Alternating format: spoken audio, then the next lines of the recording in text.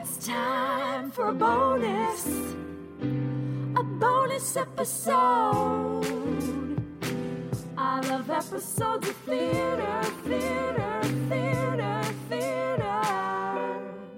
We're going off the beaten path.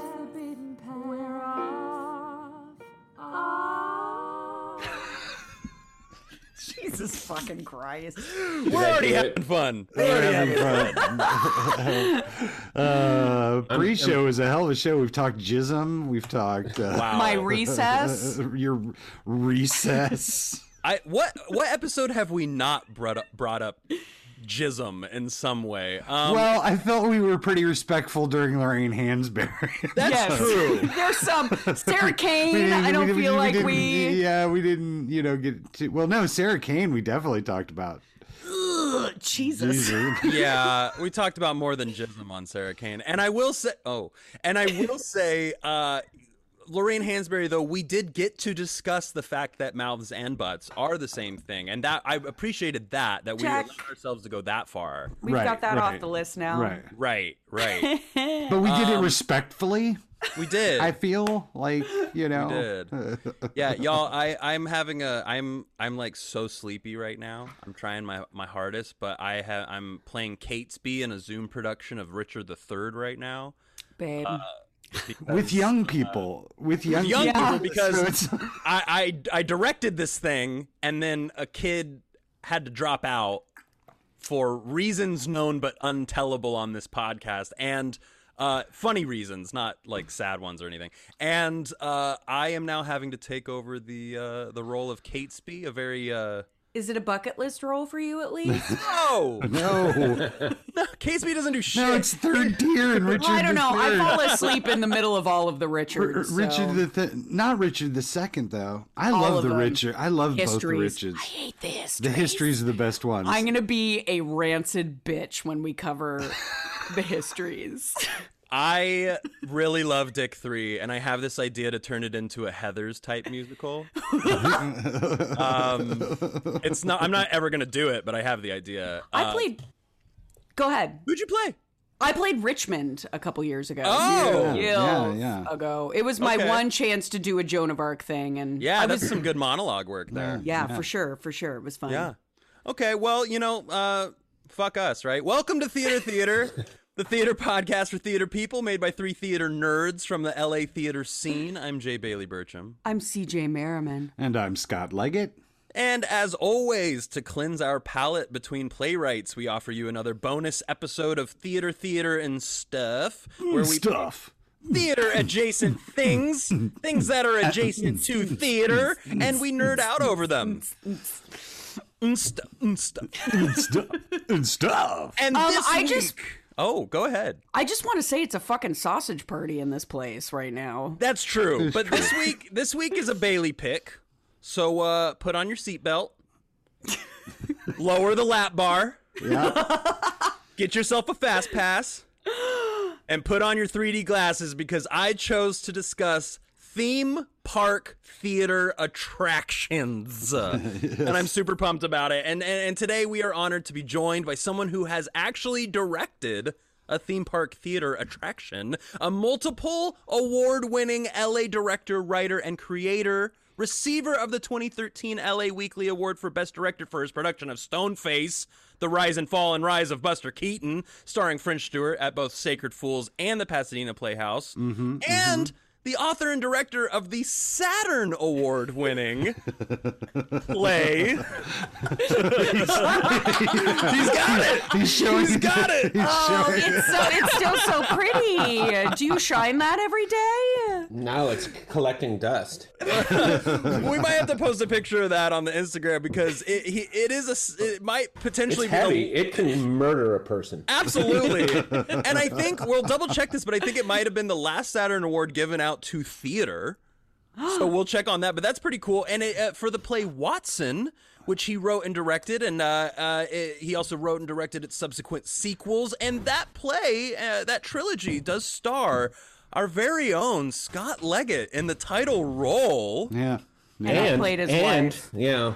And CJ was in it too. And I'm sure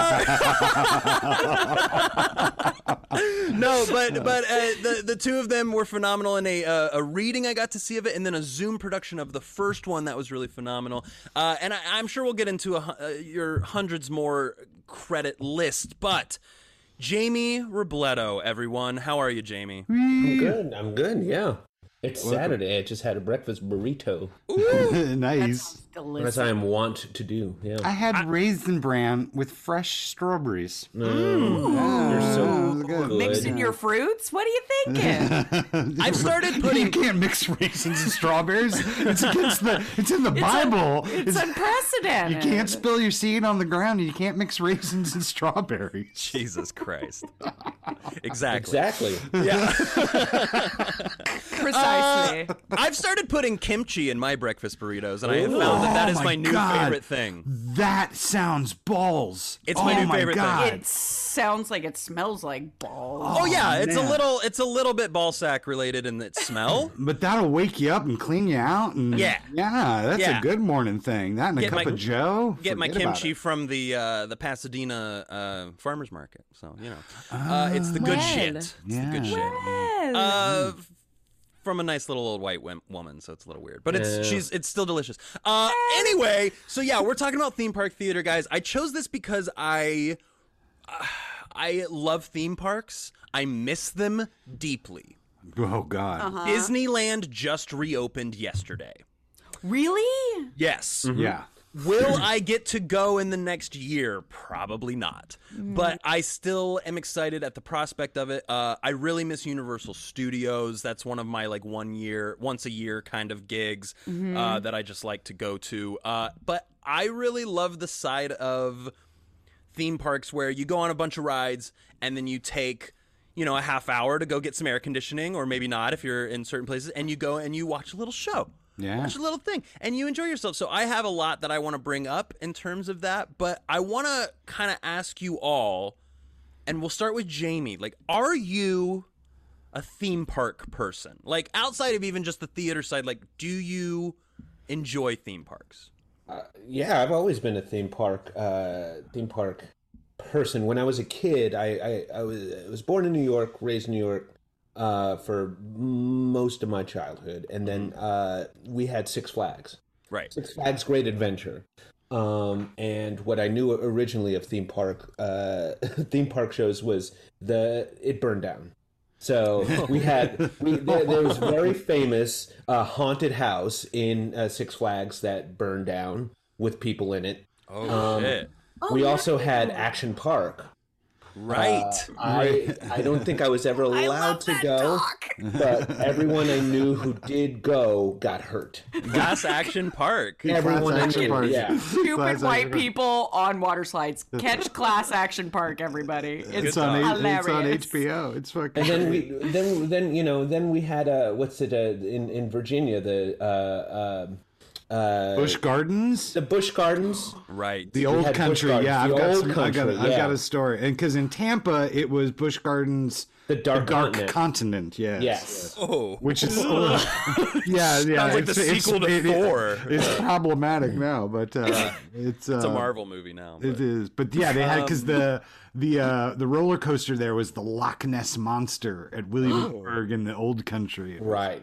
They also had Drakenfire. Yeah. Right? Yeah. Ooh. And then they had a really crazy, and I'll talk about it later, like a German, I don't even know how to describe it, but it was like a show, but it was like... It's like an Oktoberfesty show, right? Like an Oktoberfesty show, but then it had like a really weird like wizard bent to it, and it was bizarre. Like my childhood was sounds stupid and great, and like it was stupid and great, loved. Yeah. That's what isn't that what theme parks should be? A little bit Yes. stupid and a little bit great. Yeah. Yes. Absolutely.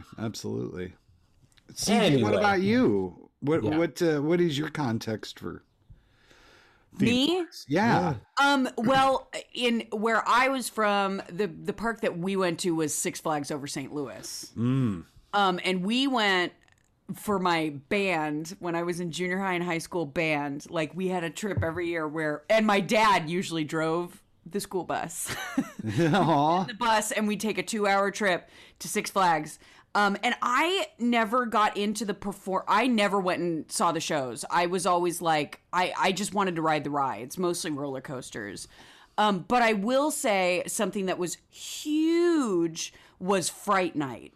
And it was the whole month of October. Yeah. And that's just like, I mean, now that we've been talking about it, I realize I've seen way more theme park theater than I thought, because there's so much that just happens when you're walking around. Right. Mm-hmm. Yeah. There was like, I remember there was a dude that was dressed up like the guy from Chainsaw Massacre, and I remember one day watching a group of kids go near, like, the closer they got to him and agitated him, he'd, like, rip the chainsaw, and then everyone would run away, and then they'd come back and antagonize him. And then there was, like, a haunted train ride that you could take at night where someone was kidnapped off the train, and it was a whole fucking silly ordeal. But this yeah, was all at St. Louis? Yeah, St. Louis. Cool. Well, I mean, where I'm from, too, like, I mean, St. Louis was the nearest big city, and it was, right. I mean, unless you went to Chicago, which was 4 hours away from me, it was the nearest place. And, well, water parks were huge where I was from. We had Raging Rivers and Knights Action Park, but there's no fucking theater there. So, like, if you wanted to do the roller coaster thing, you had to go all the way to St. Louis. Wow.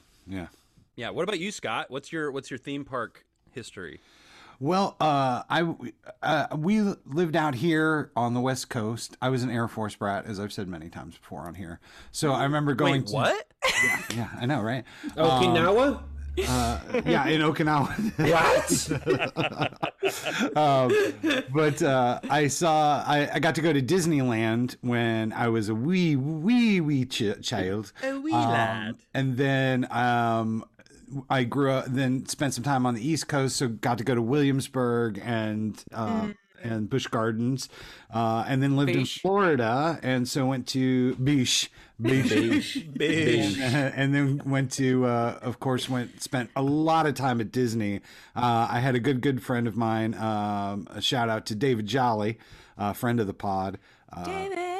Who directed me in stuff, and we worked together a lot. But he worked at Disney for years doing character stuff, so I would frequently get to go in for free as a guest, and nice. Had many misadventures. And we went to our senior year grad night. The Jamie might be familiar with this. Oh yeah. But grad night at Disney World is where they would close the park down, and it would just be tons and tons of high school seniors dropped into the middle of the park. I'm sure most of them drunk. Oh, I got to meet at the school, I think, and then they take you in buses. All right. So you can be drunk before you get on the bus. So you're hungover by the time you get to Disney. So my trip was like a 6-hour trip. So we were in hotels and shit. And so, yeah, we had illicit drugs that could be snuck in. But so, yeah, I've been around and seen a lot of stuff. And I'm excited to talk about shit like medieval times and oh my God, medieval pirate shows and that kind of thing. That counts. It does. Yeah, absolutely. That is performance. Hell yeah. Orlando had there is a strip called International Drive. See, for the context for people who don't know me, I moved to Orlando, went to high school there, so that's where I got into Disney and Universal. But there's a strip that has right by Disney called International Drive, and it has all of those. It had like a NASCAR show, it had a pirate show, it had medieval times, it had like a magic show, it had one called King Henry's Feast, where you were part of King Henry's court. Oh my God! Wow! We need to go to all of these. You need to. I bet you half of those things are still there. Oh yeah, they have to be. They have to be. What about you, Bailey? What was? Well, yeah, I grew up in Wichita, Kansas, where there is in Kansas City you have like Worlds of Fun, which is I've been there. Super cool, actually. It has one of the tallest roller coasters in the nation. It's called the Mamba. It's really fun. Oh yeah, that was actually my first like major roller coaster was the Mamba. And it doesn't go upside down, but it goes very, very high. And I smoked a joint on the Mamba one time my senior year of high school. Nice. Because there was no one there. It was kind of raining all day. Anyway, but there's a place in Wichita that was open while I was growing up called Joyland. And it is not far off from Action Park. There was a roller coaster there Joyland. It has since closed. It closed when I would think I was like a freshman in high school or something like that, and it became the place where we would sneak into to do illicit drugs. Same thing, where we would just sneak in. Now you cannot get in there. There are always cops there because they know that kids are sneaking in there. Wow. But we would go into this thing called the Wacky Shack, which was a haunted house, quote unquote, but it wasn't. It was like foil on the walls while really loud train noises played and a strobe was going on. Like, it was the weirdest. You're just trying to cause epilepsy. I mean, really, like Cracky Shack. yeah, and there were no warnings before about any of the horrible things that were going to happen to you on your way in. But it was kind of based on the Haunted Mansion at Disney. It wasn't. Someone But- needs to arrest the 70s and 80s for child neglect. 100%. Yeah, and I would go there alone. This was a place where we were latchkey. We were full latchkey at this place. And there was a roller coaster, which I think the name was called the Skyline, but I never knew it as that. From the first day I went to Joyland, my parents said, "Oh, that's the Termite." And I was like, "Oh," and they never allowed me to go on it. I've never been on the ride. And it's still standing, but it's falling apart. It is a wooden roller coaster that looks like it's on toothpicks and it's about to fall.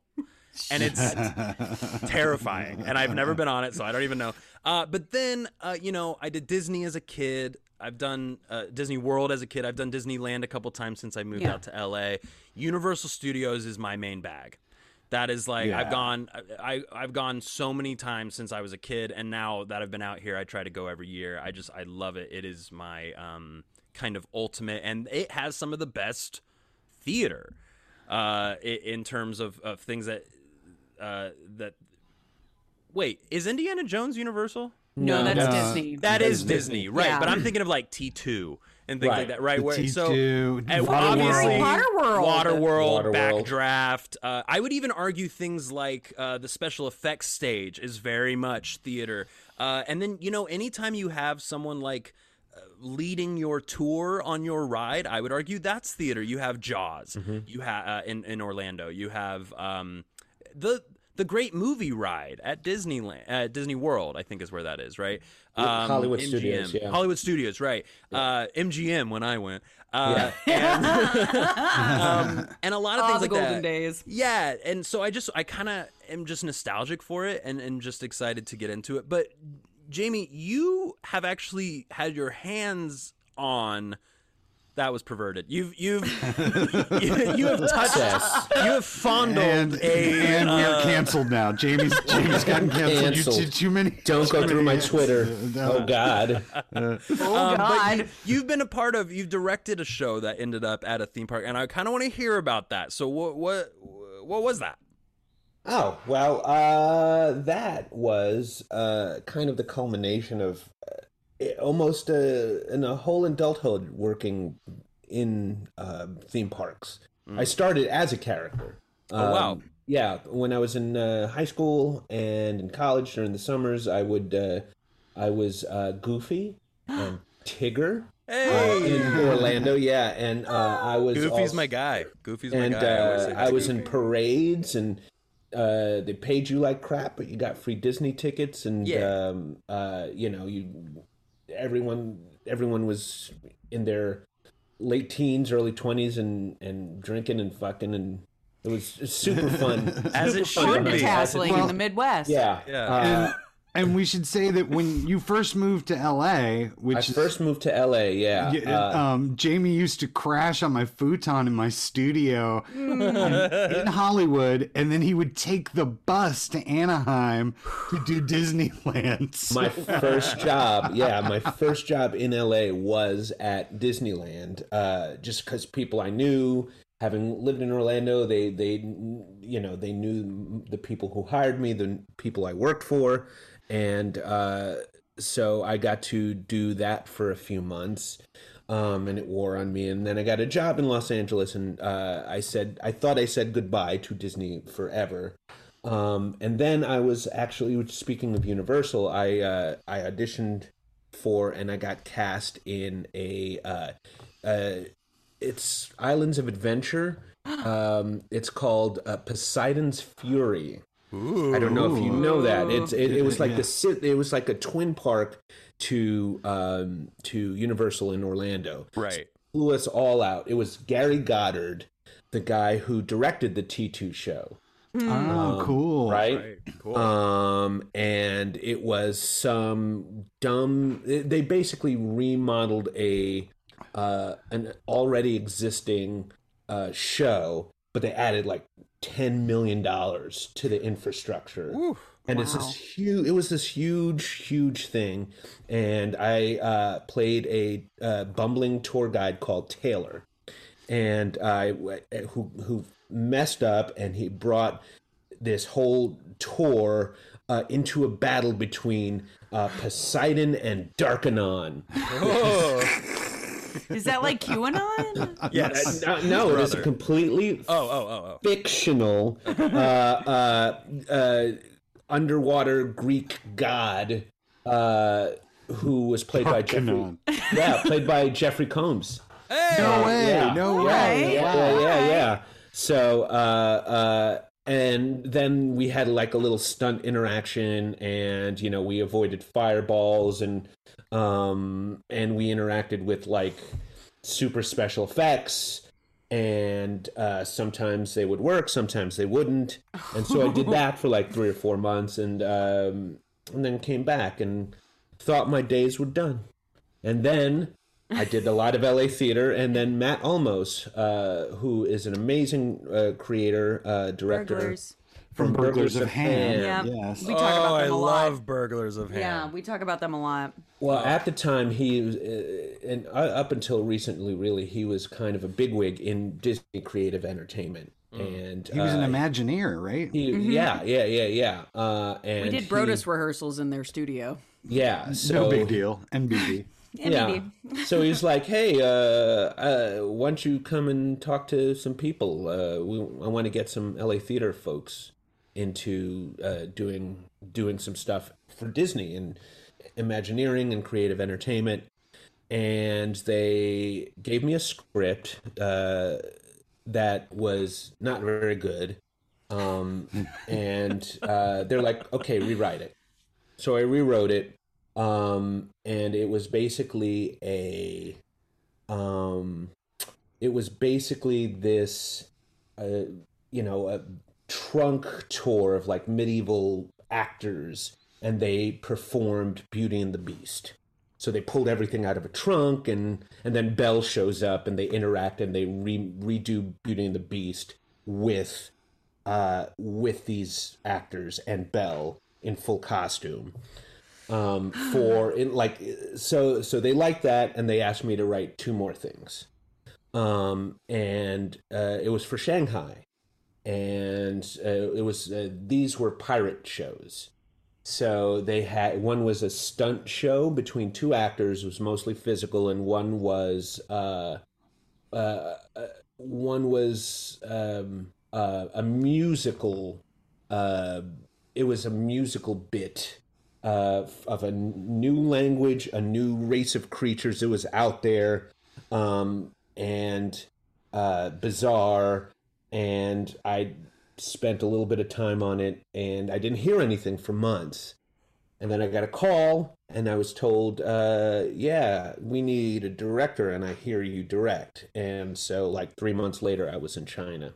Wow. Yeah. Crazy. Yeah. I You were there for a while, right? Yeah, like 3 months. It was, and I'd been working on the project for about a year and a half, because we had to, lots of rewrites. I'd never spent so much time on so few pages. Like, they're really, really big on structure. Mm-hmm. You have to learn a lesson. The audience needs to learn a lesson. It has to, they are really, really rigid about, really strong scripts. And then you throw it away because everything is Chinese and they don't understand it. They don't understand anything that's going on. They don't know what's going on. They don't know what your pirate jokes are. They don't know anything. They don't know what pirates are. So you get there and you're like, okay, how do I speak through an interpreter to teach people about pirates? They, in China, pirates are bad. They take children.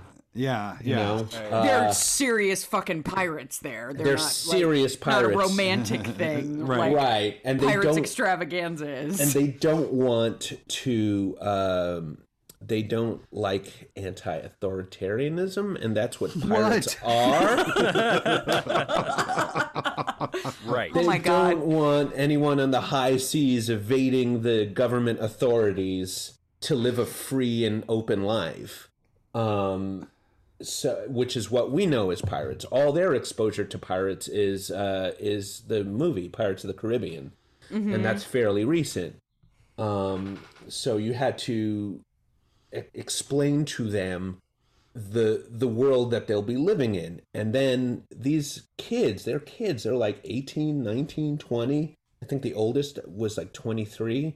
They don't have like a base of theatrical understanding that we do. They're specialized at childhood. So Chinese kids know dance, and that's all they do is dance. Or they are martial artists, and that's all they really know. Or they're an actor, or they're a singer. They're not all of them, right? So I had to teach them all a base of like understanding of theater and improv. Wow. Which is hard for people that are trained like Exactly. me. So yeah, it's about character development, and but I got to work with some amazing people in China. I got to work with some amazing people stateside. Some of the best in LA theater. I got to, my costume designer was Anne Kloss Farley. Right. Oh, wow. Right? And like, she wins a million awards every year, it seems like. Anne Kloss Farley, she, whenever we talk about hiring her out in LA theater, it's like, okay, how much can we scrounge together? Yeah. Right? How much can we scrounge together to get her? But like, I'm dealing with $25,000 costumes. Yeah. Right? Shit. So it's like, it's nothing to Disney. Right. So it is the empire. it is the empire.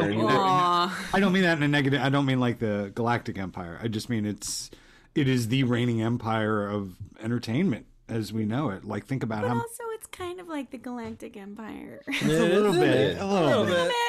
Although they've generally done good things. I mean, in terms of not PC stuff and putting their foot down and doing the right thing. Well, it's a mixed bag. It is a mixed bag and we can talk about all of that, but that's not why we're here. I'll be here. Well, I'll talk about the history of Disney in the next special podcast. I mean, we might as well start with Disney, and since we're comparing them to the Empire, we might as well talk about Rise of the Resistance, right? This is everything that's coming up at Disneyland is already open. That's already going on, but they're opening it up at Disney World as well, I believe, right? Mm-hmm. They're opening a bigger thing, and then they still have the hotels that are opening up, right? And from what I've heard, now I have not done the Star Wars experience yet, but from what I've heard, it is experiential in the way that there are actors walking around playing the characters, and they will interact with you as if you are in their world, right? And it's immersive theater. Have any of y'all gone yet? No, I have not. No, I haven't. I actually I got high one night and watched an immersive, it was like a 20-minute long cool. YouTube video of like, I can't even remember which ride it was, but they walk you through the whole thing. And it's, like every corner you turn, there is a screen and something's going on, or there is an actor there that's bringing you into the world. Like, even more so than I feel like they've kind of turned all that stuff up, because of course, like, people are going to be stoked on the new Star Wars world for years now, and the lines are going to be insanely long forever. So you might they've really focused on keeping people immersed and entertained while they're waiting in line. Right, and I've heard that even like the cantina and the different places you can get drinks are fun, and there are performers, and there are and people that are in the world interacting with you. I've even heard some rumors, and I don't know how far this is going at Disneyland. It might be the Disney World one, where at some point you're going to be able to like create a character and they will be able to basically like scan you and know who you are and be able to see you as that character. You check into the hotel as That's your what it is. character. Right. Oh my god! I want to go as a porg. And they just have to treat you as such.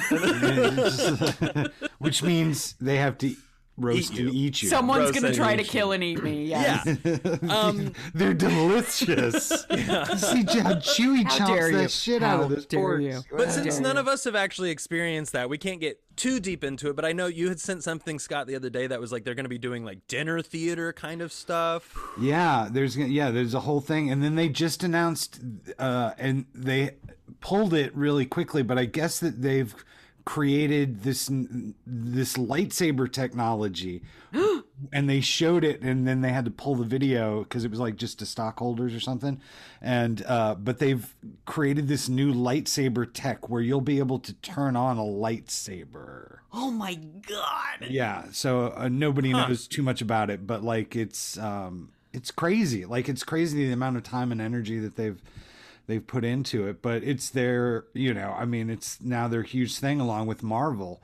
Right. Now they're I guess they're working on a huge Marvel world. stunt spectacular show. Cool. Yeah, dude. So it's amazing. And Just hope it goes better than the Spider-Man musical on.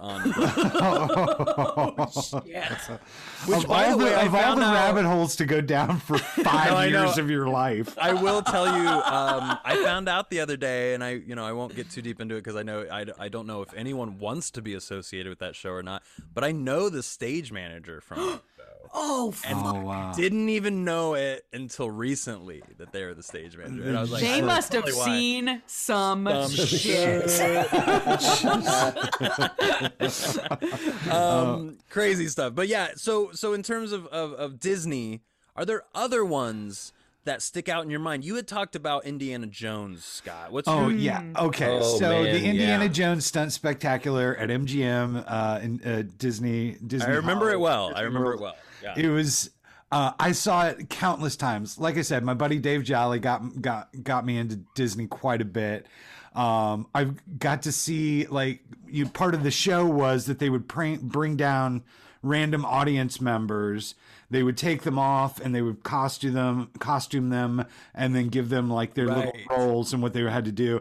And I just remember this one time, because there was like fire. There were pyrotechnic stuff. Like you could feel the heat on you from some of the explosions and stuff. And I remember this poor little woman was seeming to have the time of her life, but then they like come and interview them afterwards, like, how was that? And she's like, I farted. And like just the whole crowd just lost their shit. But I remember taking acid and going to see and I had seen, by that point, I'd seen it many times. I knew like every beat of it because it's the guy the guy playing Indiana Jones drops in from the top, and then they do the whole like the thing with the sand and the artifact, and then the idol. The idol. Throw me the idol. Throw me the idol. Alfred Throw me the Molina. Alfred Don't Molina. send him No. the idol. And just remember just losing my mind, but maintaining myself really, really well. And like two of my buddies were like, dude, you handled yourself so well. I was like, I know, because I could have just started just screaming. Just everything screams, as the show is going on. But I always appreciated it because, and there's you can see a few fuck ups that are posted on YouTube, like where just things go awry and they stop the show and reset and that kind of thing. Right. But I was always amazed at how well, it was probably a team of, I don't know, a dozen to 20 people who were in the cast who did all the stuff and all the fights. And they were always so well done and well executed. It's like a 45-minute show, and it was always a blast. You had to wait for it just like any other attraction. But I was always just really impressed that How many shows a day did they do? they had to have. I mean, they had to have had 2 or 3 casts in rotation because I imagine but they did it like I think it was like every 90 minutes they would Fuck. do it again, and Fuck. Yeah, Yeah, that it shit's was great. crazy. I've known a bunch of people who were in Frozen at the Hyperion and Disneyland, and just their fucking schedules. I'd be like, hey, can you hang out this day? And they'd be like, well, I have to drive to Anaheim and I have to be there for 3 hours, and then I have 2 hours where I can just like hang out at the park, but then I have to come back for 3 hours, and then I have to go home and come back the next morning at 5 a.m. You know, and you're just like, this okay, Yeah. because they're constantly switching out the ensembles and stuff, and they have to keep those people cast as well. People are dropping out all the time, Right. so they're constantly holding auditions and keeping those people. Oh, that stuff. Does anybody know what is are they under any union at Disney? It's the theme parks union. It's Is there a separate one? yeah, it's Is it AGVA? AGVA. Agva. That's it. Okay. All right. I couldn't remember. I learned something new today. Well, because I know at one point, like this is. And it's equity Late- connected. It's Yeah. Oh, okay. it's It's connected yeah. with the AEA. Yeah, Okay. because there was a Yeah. whole dust up, as I recall, like in the mid to late '90s. Because I had a bunch of friends post college who went into the theme park world, and for a while it was equity. At least some of the bigger shows were, and some of the bigger musical shows were, and then they switched it up a bit. But because that's got to be so difficult to manage, and because you're also dealing with 20-year-olds for the most part. You're dealing Right. with kids, in the show, like Jamie said, so at some point you're just dealing with sort of madness of people fucking and getting messed up, and then being frozen. I will say, thinking about it now, I know two gals that were Disney princesses at Disneyland. One of them played Princess Jasmine all the time, and she told me, we were both hostesses at Houston's years ago. Yeah. And her wig that she had to wear was so heavy that she had lasting back problems when she finally left. Wow. Like, Disney was still paying for her to see a chiropractor. Wow. And then Alicia Soper, who she now plays Marilyn Monroe at Universal Studios, she was Cinderella for years at Disneyland. Wow. Oh, wow. Yeah. I have a lot of pretty girlfriends. They are Disney princesses. Disney princesses. Yeah, I've Not known a few me. characters. I knew a guy who did Peter Pan for a while, and he looks like Peter Pan. It tracks. He looks like the one right out of the Disney movie too. Like it's Right. weird. And a few princesses here and there. Has anybody seen Frozen? The movie or show? the show? The No. movie, my niece loves it. The I show hate it. at Disneyland. In China, my show's rehearsed right next to the Frozen show. Got it. So I heard "Let It Go" in In I heard Mandarin? in Mandarin 30, 40 times a day. Wow. Bailey, can you that's look that hardcore. up and sing us out I will. at the end of this? I'll pronounce it perfectly too. Yeah, absolutely. No, I've had I could name about, honestly, more than 10 easily come to mind, friends who were a part of the Frozen cast at some point. So I don't want to disparage it too much. There are some magical things about it. There's also some really beautiful things they did with casting, where it was fully colorblind casting. They never felt the need to make the whole family one race or anything like that, one color. It felt very much like we're just putting up a show and you enjoy the fuck out of the songs, and great. And there's a couple magic moments. Because it's a super white movie. Right. Well, yeah, I mean, it's almost weird that they made it. Yeah. We can talk about that, but I don't like the movie Frozen. I doubt anyone here is a big Frozen stan. No. Never seen it. I will say I Never did seen see it. it because I like Disney stuff, and I tend to like Pixar stuff. Now, this is not Pixar, but I was like, okay, well, I'll go see this. I think I saw it with my nephews, and I walked out like upset. I was like, that might have been the worst animated movie I've ever seen. And people were like, it's brilliant. It's the next big thing. It's box office hit. But I will say this. I did see Frozen 2 with my nephews. And I walked out of that not only singing the song from it because it's really good, because it ends with the lead singer of Panic at the Disco singing it. Which, Ooh, okay. Oh, okay. that's right. That's right. I could get in line for and that. I was like, Okay. that's awesome. But the movie kind of works because it's more about like the land and the nature and the ice and the little fairies and demons that make it all possible. And I was like, that's more fun to me. Is it a good movie? No, but I liked it a lot more. So maybe check out Frozen 2 and not 1 if you ever have the desire. But the show itself is like, I think it's like a half hour long. It's a really great chance to get some AC and I'm sure the little kids love it. I'm not a fan. Sorry to all my dear friends who have done it. My friend Travis Leland, who we'll have on the podcast at some point, I think he listens. Shout out to Travis. He played the prince, the main guy, the main prince for, I think, the whole time it was up until COVID. I think that was his gig. Wow. So things like this, but that's at the Hyperion, which it used to be Aladdin's Magical something another. That had a name. What was the name of that? I'm gonna look that up. I can't remember. It was Aladdin, and then our friend. Shout out to Jeff Sumner. Jeff Sumner was the genie for years. Which you can look up. I mean, they still go viral all the time on things like TikTok and Instagram, where you can look up on YouTube videos of just compilations of all of the different lines that the genie had to learn constantly, because they would update it with the pop culture of the time. Yeah. So every few months they would have to learn new jokes or come up with new jokes. I don't know if it was improvised or what, but to the point where they're saying things that are like, there's a couple compilations I've watched where he'll make like a Jenner or like a Kardashian joke that's like a little vulgar, and you're like, whoa. Things are like sex tape jokes and like weird things like that where you're just like, okay. So it got weird at one point, but I think what most people remember about that was the genie. That was kind of the big comedic effect of it all. And I remember the carpet flying. Oh, that's cool. Oh, that sounds like which fun. I'm sure was just on fly lines. We were setting up to, before COVID hit, we were setting up to do Aladdin at the Playhouse because the Pasadena Civic Ballet was putting up Aladdin, and we had to hire a fly line to make the carpet fly. But when I saw the video, I was like, this looks nothing like they did it at Disneyland. Like, that was the shit. But what else in terms of actual live theater at Disney parks? Can you guys think of any others?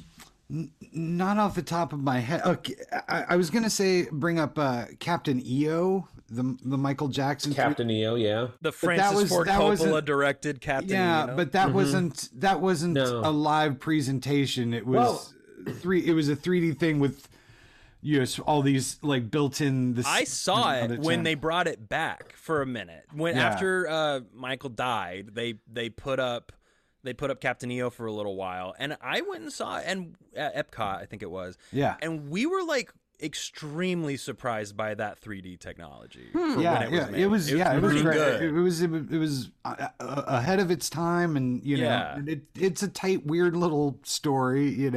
Angelica Houston is the giant spider, evil spider queen, and you think me? It's kind of epic. I mean, and you can watch it on YouTube. It's just a music video, and in some ways, but Francis Ford Coppola worked on it. Spielberg worked on it. Like, it was just weird. It was a kind weird of amalgamation. But it was huge. I remember it was so huge. And then I have a Captain EO T-shirt somewhere. It's too small for me now. What at Tomorrowland they had all of the Jedi training stuff. Right. Oh those little shows. And then it got a little kitschy and ridiculous, and they had like stormtrooper dance offs and stuff. And, I want to go. This Ewok breakdance is really badass. At some point. It's just silly. The silliness gets to be out of control. Right. My parents took me to Disney World when I was 4. We went to Disney World during Thanksgiving weekend. Oh, God. And I have very vague memory. Like, Mom and Dad still talk about the fact that nobody was there because it was Thanksgiving weekend. And the only vague memories I have of it were screaming through Pirates of the Caribbean and the Haunted Mansion. Yeah. Yeah. But that's all I remember when I was a kid. We didn't do theme park vacations after that. It was always historical or like monuments or baseball stadiums for my dad. Right. That was it. Another cool Disney thing is the Great Movie Ride, right? Which Oh, I yeah. I love the Great Movie Ride. And the person who I don't think they have that anymore. they don't, yeah. And I think, or if they do, I bet it's been turned into something else. But it is used to be when it first opened up, the tour guide had to learn 500 pages of. Holy shit! 500 pages because of different things they could say, and there was all these variations or whatever. They cut that down. And then at one point, and I did not go on this version of the ride, or at least I don't remember it. At one point early on in the ride's conception, there's a point where a gangster would shoot the tour guide and take over and be your tour guide for the ride. Wow. That sounds like so much fun. I was like, that sounds awesome. I want to go on that ride. Actually, I want to go on the version where the Cenobites or somebody really weird, or like the Xenomorph from Alien like takes over. And Well, I mean, that ride, that experience was insane. Disney, they had that little dark ride where you basically sat down in an auditorium, and it was like the Alien experience, right. And it was right, and basically they shut you down, and it used to be, I think, like Mission to Mars, Yes. and then they changed it, and it was basically they're testing, sending this cute little alien to another place, and it was supposed to be the Alien movie experience, where the xenomorph gets breaks out of its bonds, but they just changed it for some reason. I think there's a whole YouTube cast about it. There's probably several, but basically this creature gets out of its cage. The lights go dark and it starts killing things around you. So like you're sitting and you can feel the hot breath on your neck, and then it chews down on something and like it sprays water on you. So like you feel the blood of its kill. It's like 4DX theater almost. It's like 4DX theater. And This was Disney or Universal? This was Disney. Wow. This was Disney. Go ahead. Sorry. No, go ahead. You said you were going to say something. No, I just it's a change of subject, but I just remembered somebody else we know that worked at Disney forever is Jeff Scott Carey was the voice of Crush in the Finding Nemo. Oh yeah, experience. Right. Oh yeah. Is that yeah. at California Adventure? Discovery. California Adventure, yeah. Yeah, he and did that forever. That's a live show. That is he did the underwater Crush experience. Yes. Yes. That's what it There's was. also a live 30-minute Finding Nemo musical that basically just makes the movie into a 30-minute musical, and it's kind of amazing because they use a screen behind it to make bubbles and like cool things like that, but it's like Lion King puppetry. Ooh, right? Bunraku? Yeah, kind of, but a little more animated, a little bit more like it's from the movie, you know. Yep. But then they have them up on fly lines, spinning around and swimming and doing all this shit, and it's actually really cool and fun. But my nephews got really scared by Bruce the shark. No. Couldn't handle that. He's a meanie. So, real quick, if you're a super big theme park person, if you're listening to this, there's a great YouTube channel called Defunct Land. Defunct Land, and they go into ride history. That's kind of cool. So they go into how it started, what was the genesis of it, and it has. They talk about the Great Movie Ride. They talk about the Alien experience, and they talk about like all kinds. It's not just Disney, Right. You should also check out, if anybody's interested, there's a podcast called Podcast The Ride, and it is a theme park based podcast that I've listened to a few episodes of. I'm not like super deep into it, but specifically their coverage of the Muppet Show at Oh, I remember that. Yeah. at Universal is incredible, and that's a good segue to that, because is that theater, right? I mean, because it is. It's live. There are puppets. You have Waldorf and Statler and Waldorf, puppets, but are they animatronic? I think maybe. Like the Country Bear. Oh, Okay. Chuck E. Cheese. Is Country Bear, is that live theater, or is that animatronic? You know, I mean, it's kind of this weird hybrid of the two. But I think I really love the Muppet Show theater production. Like, that feels like a ride. I love the 4DX. I love that. It's like Honey, I Shrunk the Audience. Did you guys ever go on that? Yes. Eric Idle hosts as you go through, and you get shrunk, and then they have, it's the same as the Alien experience. You feel things on your feet, and it's like, oh, there's rats running around, and you feel things on your head because somebody dropped water on the ground. That shit is kind of my favorite thing. I mean, roller coasters, obviously, but I would even argue like Star Tours is that. Yeah. Right. Yeah. Because you have all that stuff that I think that people underestimate the importance of all that stuff that's in line. That you experience while you're waiting in line. They do some brilliant stuff to keep people distracted. Thousands and thousands of people have to be constantly distracted in order to make it through those lines, and it's a hell of an accomplishment. And it is setting you up for sitting in a chair for basically 120 seconds and you're done. Right. I remember getting done with Disneyland one day, and I went with like a hardcore Disney person that we got there when the park opened, and we stayed until it closed. And we looked back at the day, and I was like, I spent $300 today, and I went on 10 rides. Yeah. And that's it. I mean, that is a good point. Like, why they have to fucking entertain people while they're in line, because the bang for the buck isn't, for me, it's like, don't get me wrong, I love Disneyland, but I go to Disneyland once every 3 years, and I'm like, I'm good for a while. I don't need to go back for a while. Well, that's why you got to get a pass, so that way you can go on 1 or 2 rides. Like, I just bought a Universal pass because I live 5-10 minutes away. So with Scott Golden, so we were there for 2 rides. We had a beer, we went on Harry Potter, then we went on the tour. I want to talk about Harry Potter, by the way. Yeah. And then we bounced, and we're like, we'll come back Tuesday. We'll ride Jurassic Park, and then we'll go golf. So that's the shit. I feel like Universal isn't as crazed over stuffed with people the way that Disneyland is. No, it's geographically just so much smaller. Yes, yes. Well, and you have the 2 levels too. People don't think about that. That where those huge going down to the Jurassic Park ride, you have basically 2 levels of theme park. Right. So you can put the Mummy ride downstairs, and you can put the whatever else downstairs, and then have your more storefronty kind of stuff upstairs.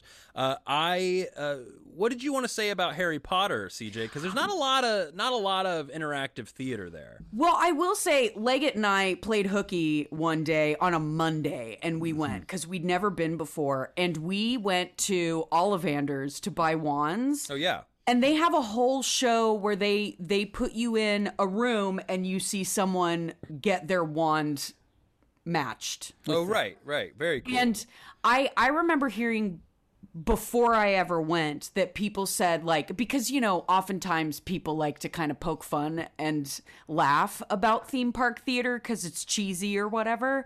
But, like, they got really good performers for Harry Potter, and it was. Leggett, do you agree with me? It was a really good performance, and I'm a big Harry Potter nerd anyway. Fuck J.K. Rowling, but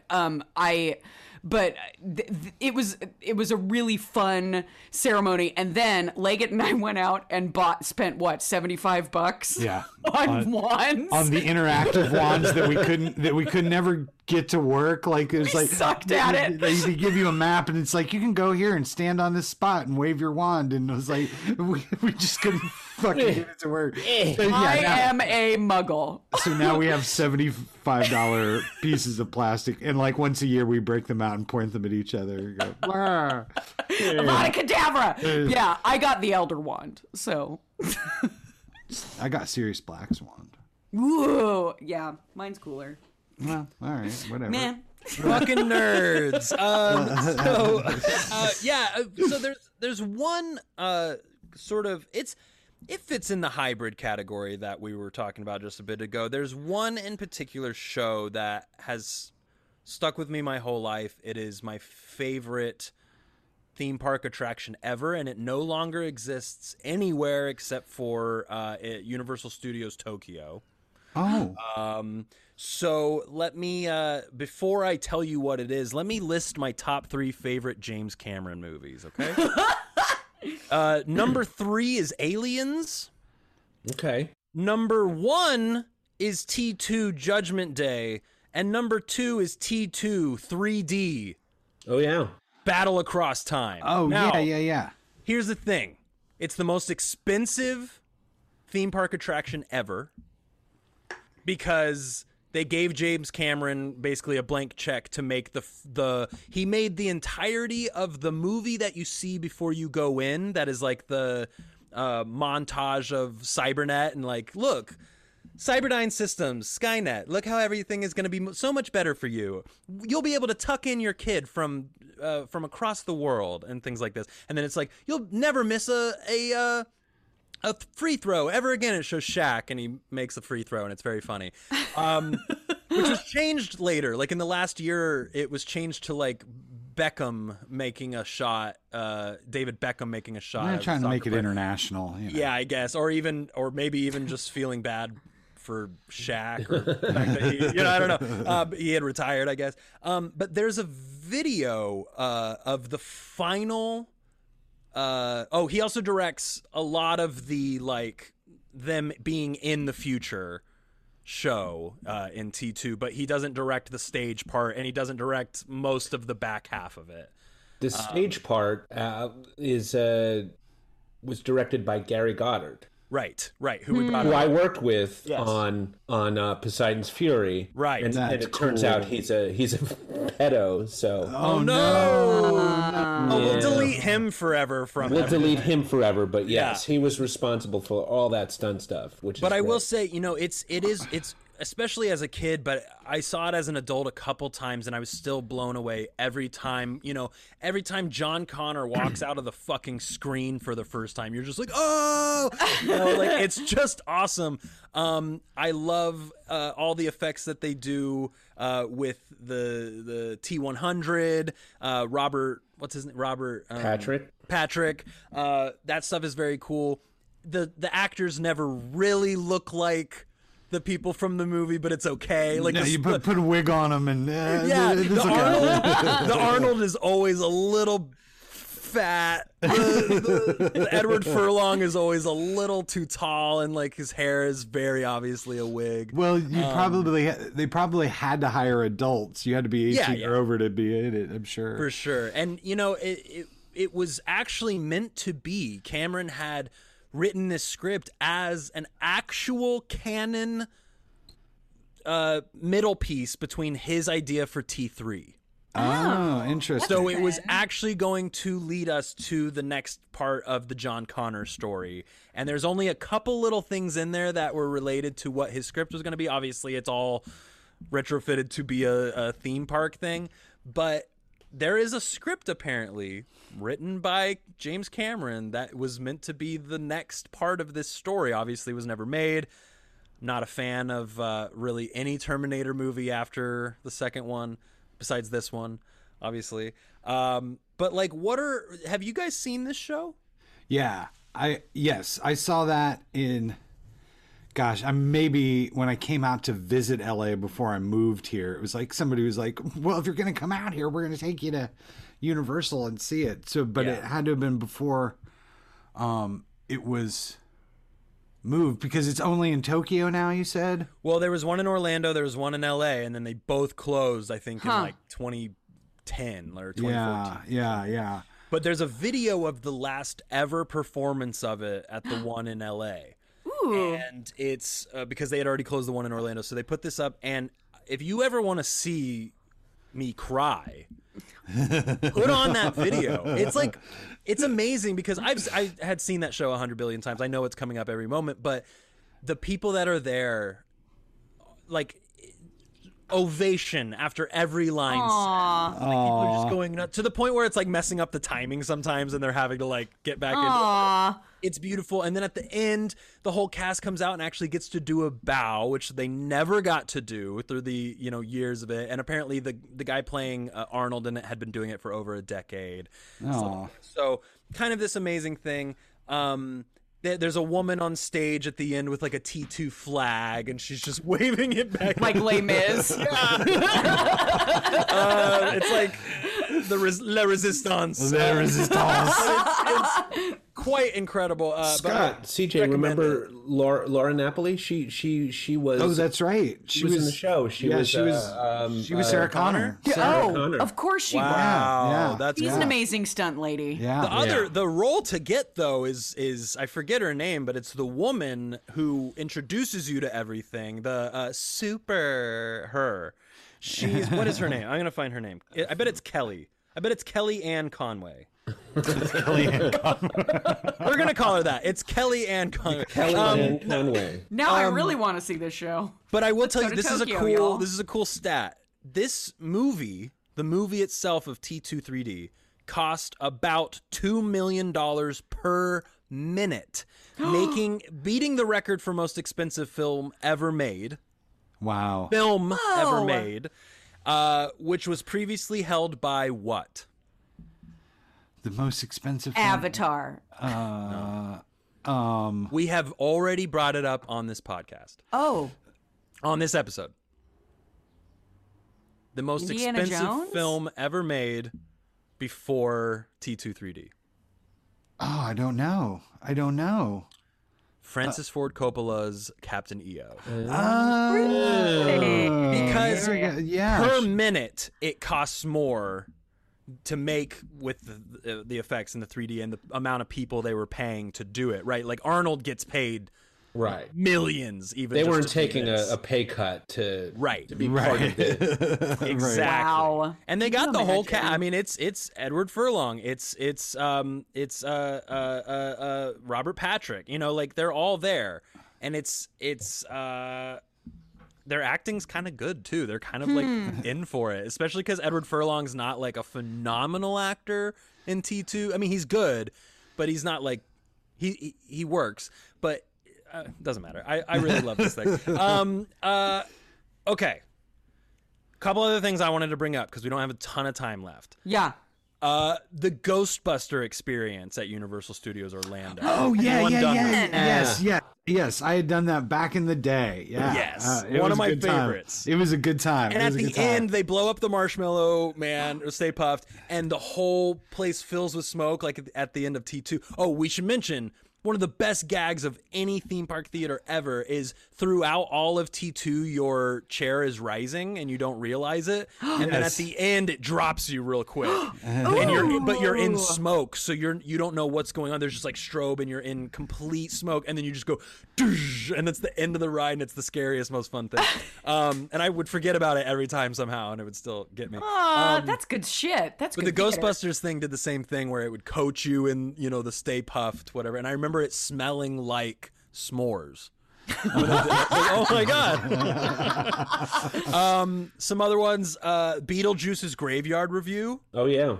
Highly recommend it. That was where he basically just a guy being Michael Keaton's Beetlejuice would introduce you to the Mummy and Dracula and Frankenstein. Yeah. Oh yeah. That was at Universal Studios Florida for a long time. There was a Barney show at Universal Studios and maybe the one in LA that I really loved, but I will tell you that it was the day that I realized Barney wasn't real was when the Velcro on the back of Barney's shoe, Barney's foot came off during the show, and I saw it, and I turned to my mom and I said, "Is that a guy in a costume?" Oh no. And all she said was, "Bailey, what do you think?" And I cried for like 6 hours. Oh, that's so sad. Little Bailey's childhood shattered into a million pieces. I was 5 years old. Yeah. Like dropping a Ming vase on Destroyed me. Another hybrid is the Carousel of Progress. Oh, that is fantastic. I love that. I would call that that one. theater. I mean, I've been stuck in between two times. Me too. So you can watch both things happening at the same time because it's on a trigger. So Carousel of Theater, if you haven't heard of it, CJ, you said you haven't done it. It's it's in Tomorrowland, and it's just this. It's the oldest. I think it's like one of the first rides attractions built, and they have one at both parks. And you're Not sitting anymore in at Disney World. Oh, they don't. Okay. No, it's Innoventions now. Oh, right. Right. Yes, Yeah. I forgot about that. But you're sitting in a theater with a bunch of people, and it's a circular theater, but you can only see your segment, and then there's multiple segments of theaters, and the whole building turns. But it's the wait, is it the stage that turns or you that turn? I believe you turn. Right. You turn like this in a circle, and it takes you to a new stage every time. But every time it takes you to a new stage, you can see the audience that just saw that Right. show. Right. Yes. So, and it's what it is. It's a carousel of progress. So it starts in, I think it starts in the covered wagon times, like crossing the prairie. And they're sort of like, Pa, I need to get me a new shoehorn. And it's talking about like technologies.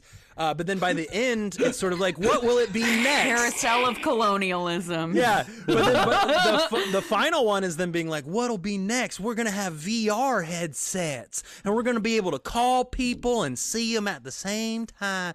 And it's that kind of gig, but it's fun. I love that thing. That sounds like fun. That's really cool. That's really cool. Yeah, I think you forgot the Blues Brothers. Oh, shit. The Blues Brothers show. Nice, dog. Yeah, dog. I forgot about that. Yeah. That was a good show, and that was and there was a lot of things like that at Six Flags and stuff where they would just have like, all right, we're gonna have guys play some jazz and kind of dress them up like the Blues Brothers because that's so successful. Yeah. Weird that was such a successful attraction when that movie is from the 70s or early 80s. Like 80. Like 1980. 1980. And Well, then the thing is, sequel is a like, bomb. Like, doesn't it's do well at horrible. all. No. Yeah. the rights to Blues Brothers are controlled by like Blues Brothers Limited, and you Right. cannot do anything Blues Brothers unless you Yeah. get that permission. Right. Like, it's my like life dream to put a Blues Brothers like stage show on. Yeah. But like you would have to deal with that licensing. nightmare. You have to deal with crazy Dan Aykroyd and his vodka and his Right. and his And the UFOs. Belushi Foundation, I'm sure, is not easy to deal with. Well, yeah, I mean, they got to keep control of it carefully. But no, I remember seeing a fantastic Blues Brothers show one time. Like it always depended on the casting, but I saw like just an extraordinary night where both of them were just fucking hot and on it. Did anyone get to see the Mary Poppins show Steps in Time? No. Oh, It was basically just like kind of a Mary Poppins walking through this story of, I don't remember the plot, but Bert and his chimney sweeps did like the most magnificent live dance number I think I've ever seen in my life. That was epic. And then the only other one that like really comes to mind as being something that like affected me was in 2006. I went to my first ever Halloween Horror Nights. sure. It was At in Universal? In Orlando, yeah. Universal. And they had a show called Bill and Ted's Excellent Halloween Spectacular. Yes. Oh, I never saw that. I would have killed to have seen that. Basically, all it was they used Bill and Ted as the vehicle to get as many 2006 pop culture references as possible on the same stage. Sure. So you had, because Superman Returns had just come out, the terrible reboot. Yeah. They what was that? Who played him? Brandon. Brandon Routh, yeah. Brandon Oh, Routh, yeah. So then they had a Lex Luthor, which I think is Kevin Spacey. Kevin Spacey was that. They had a Lex Luthor guy come on, and he was sort of the bad guy. But then things like Juggernaut from the X-Men came on stage at one point. And then but he was being followed by the dude from the Da Vinci Code that whips the pale dude who whips himself, Silas or whatever it is. Paul Bettany. Shit Paul Bettany. It was the weirdest amalgamation of pop culture references. And it was a time where Mel Gibson was really going through a lot of shit. So there's this one reference that I remember really specifically, but I had to look it up to get it exactly right. But they're traveling through all this stuff, and Lex Luthor is threatening to make Lex Luthor based content, I guess is what it is. So he's like, I'm gonna make a TV show based on fucking Pirates of the Caribbean, and I'm also gonna give you a show called Mel Gibson's Honey, I Dunk a Fifth, Drove, Got Arrested, Bashed the Jews, Urinated in Jail Cell, and Ruined My Career 4D. What? Oh shit! Fuck, that's crazy. This is a family theme park. Yeah. Let me say that one more time. Mel Gibson's Honey, I Dunk a Fifth, Drove, Got Arrested, Bashed the Jews, Urinated in a Jail Cell, and Ruined My Career in 4D. Oh, wow. So they went all the way, but I just remember that action. hitting me really hard. They're allowed to say that at Universal Studios? But yeah, I mean, they have PG-13 to R-rated attractions, I would say. So yeah, it tracks, I guess. Anyway, guys, is there anything else? Are there any other shows that come to mind besides? I just want to do honorable mention to Medieval Times. That's what I was gonna say. So And the next Pirates thing I wanna bring up- Extravaganza. the next thing I'd like to do a little discussion on before we close out is things that aren't at theme parks, but that are themed shows that you could go to. Dinner theater. Medieval Times, man. Medieval Times. It's still around, and I remember when it came out. I remember in the 80s when the commercials first started going, what is this? Who is this for? Who is this for? And you're like, the food is awful. Later in life, the drinks are super watered down. Yeah. Always You can drink only beer. have two You can only have two. during the show. During the show, you can only have two, but you can get there early. The and gift shop as is I have done, outrageously. expensive. The gift shop is outrageously expensive. Yeah. It's not necessarily well maintained. They always seem just a little dirty. The food is god awful, but it's always You guys remember that scene? blast. It's always a good time. It's You remember that ridiculous. scene in Cable Guy when they go? Yes. And Janine Garofalo's a cameo and she's the waitress, and she goes, "Welcome to Medieval Times. What can I get you to eat? Sorry, I'll be your serving wench for the evening. What can I get you?" And he says, "Can I get some forks or some utensils?" And she goes, "Since they did not have utensils in medieval times, we do not have utensils at medieval times. Would you like Coke or Pepsi?" It's I like, saw it in "You can Myrtle get a Beach. Pepsi, but I can't get a fork." And she goes, "Man, I'm just doing my job." I'm just surviving it. The pirate show. I saw it in Myrtle Beach when I was 17, and then I saw the pirate show later. But another Webster grad, Adam Hart, he was the blue pirate in Pirates Extravaganza, but he also did Medieval Times. Guys, I'm undefeated at medieval times. Oh, really? I've been always four lose. times. Oh, really? I say we go and we test that record. I think so too, and we'll sit in the same section to see what happens because I have gone four times, and I have never lost. And bit of trivia I came across when looking through this stuff about 3 years ago, I think it was. They cast their first ever woman as a knight, Wow. Oh wow, and she played it as a woman. that's awesome. That's phenomenal. Brienne of Tarth. That's Brienne of Tarth influence right there. Straight up, it is. Straight up, it is. 100%. It's Pretty fucking radical. great. Right on. But there's a cowboy version of this. There's a pirate version of this. Love to see the cowboy version. The cowboy version, honestly, though, is basically almost offensive to rodeos. Because rodeo culture is such a big thing in Texas, and so you go to this thing and it's sort of well, howdy do. Well, that's the one thing. There's 6 shooters in the air. Yeah. The one thing I'll give the pirate show a little bit more credit for, why I put it a little bit higher than medieval times and a cowboy one, is that you don't have horses dropping shit as you're trying to eat your turkey leg. Well, there's a fucking pool pool in the middle of it. Like I remember seeing it, and they had a big musical number, and they were on the deck sword fighting and singing and dancing around. And then the fucking deck opened up, and there was a trampoline under the deck, and then they were jumping off of the crow's nest and doing like flips and shit. It was so much fun. CJ, if you open up the Colosseum in Rome, there's a trampoline and a pool. Also, the Colosseum looks like a vulva. Oh, yeah? Hey, yeah. Never thought of that. I've been there, and I... Bring it on. We actually got to walk down through the lion maze and shit. It was pretty cool. That's a cool place. I think I did that too when I went. Let's go to the fun. Coliseum, Let's y'all. go to the Let's just go. They should They're have opening up Pirates Europe. Extravaganza there. They should have a gladiator-themed medieval times. In the Coliseum. In the Colosseum. Soldier of Rome. They And got then at the end, you can take bricks as if you are part of the fall of Rome.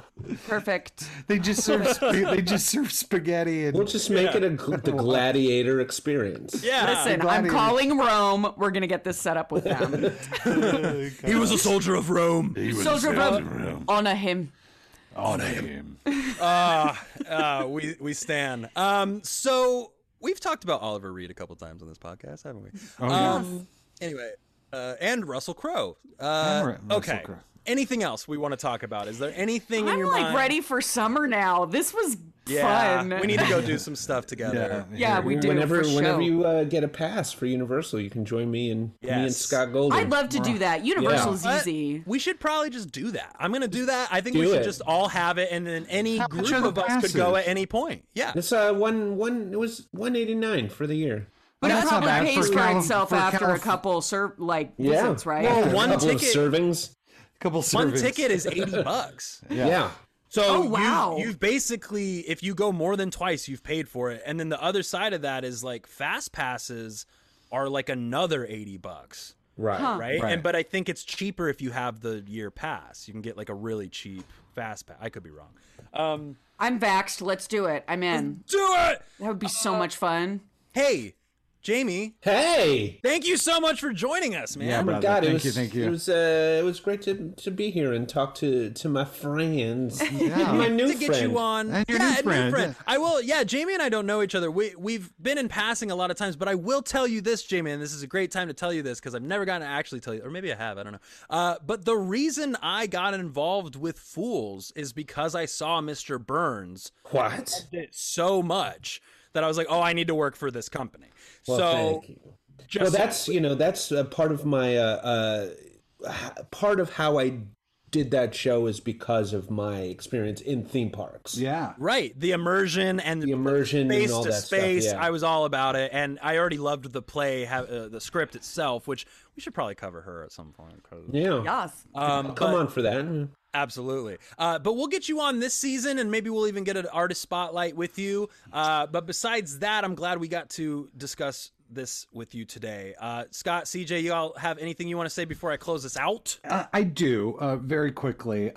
First of all, we should give a huge shout out to Helen McCrory, who we lost this recently from Peaky Blinders and Harry Yeah. Potter, and she Right. was 51 years old. Wow. Cancer.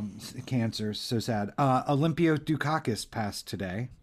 No. Oh, Academy Award winner Olympia Dukakis. wow. I didn't know Yeah, that. yeah, that happened this morning. So True bummer. rest in peace. And then I personally need to do a shout out. I lost a dear friend this week, an old friend, and by the name of Don Guy. Don Guy was Pazzo in the production of Waiting for Godot that I directed, which was one of the first things I ever directed. But then he went on to he got his MFA from UC Irvine and spent a lot of his career doing lighting design for theme parks around the world. He worked at Disney too. Wow. He was a big architectural lighter who worked all over the world, and a friend of mine and one of those characters that walks into your life, and you can't ever forget them. But sad to say that he passed away this week. His So wife sorry, posted. Scott. Yeah, it was a bummer. And Henry Dittman, fan of the podcast, and our friend, knew him well, and so that was a bummer. And it was just kind of ironic. Well, everybody send some love to Don Guy's family and friends and Scott. Yeah. Henry as well.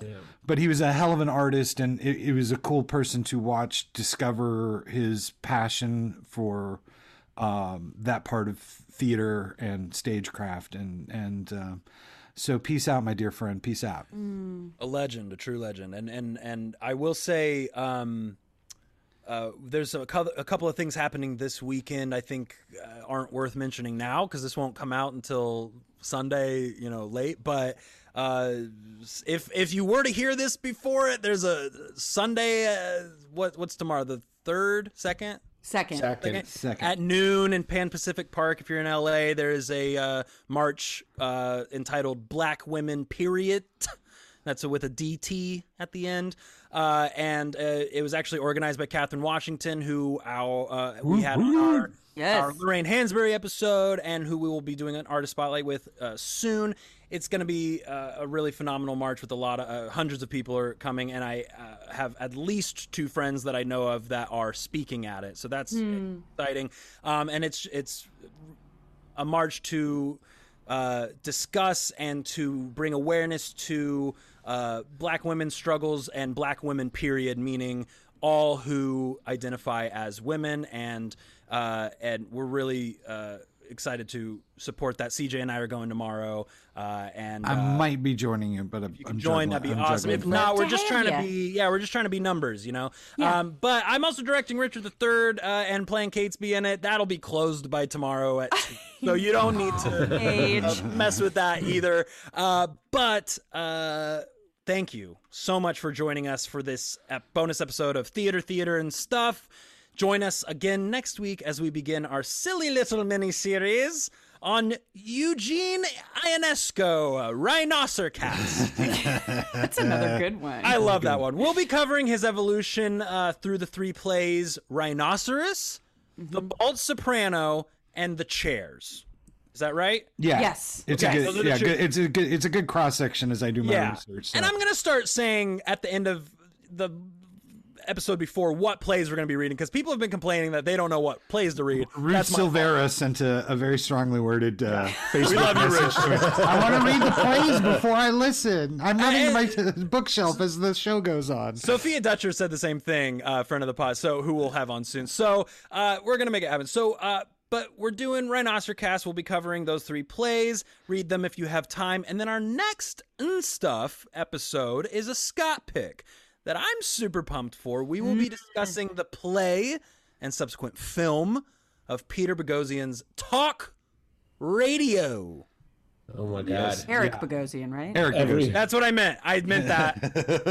I just wrote it wrong and then read it wrong. Every Gen X male has done a monologue from pounding the floor.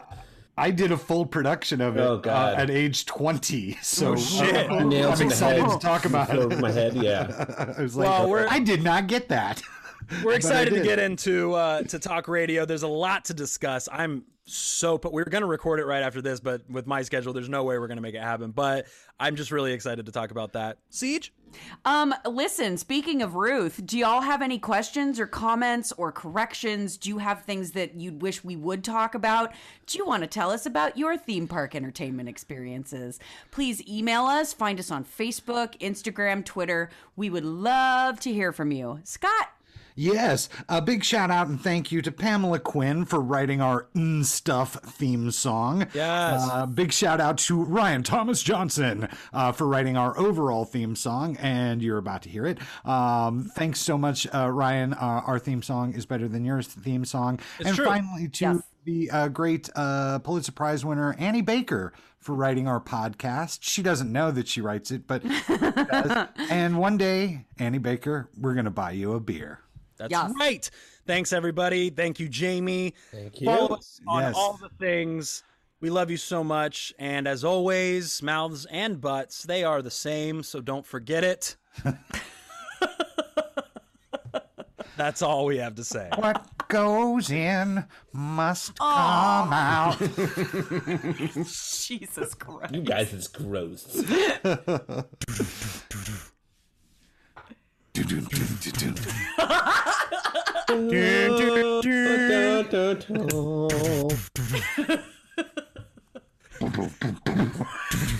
Disneyland. All right. Later, everybody. I just love y'all. The theater, the theater.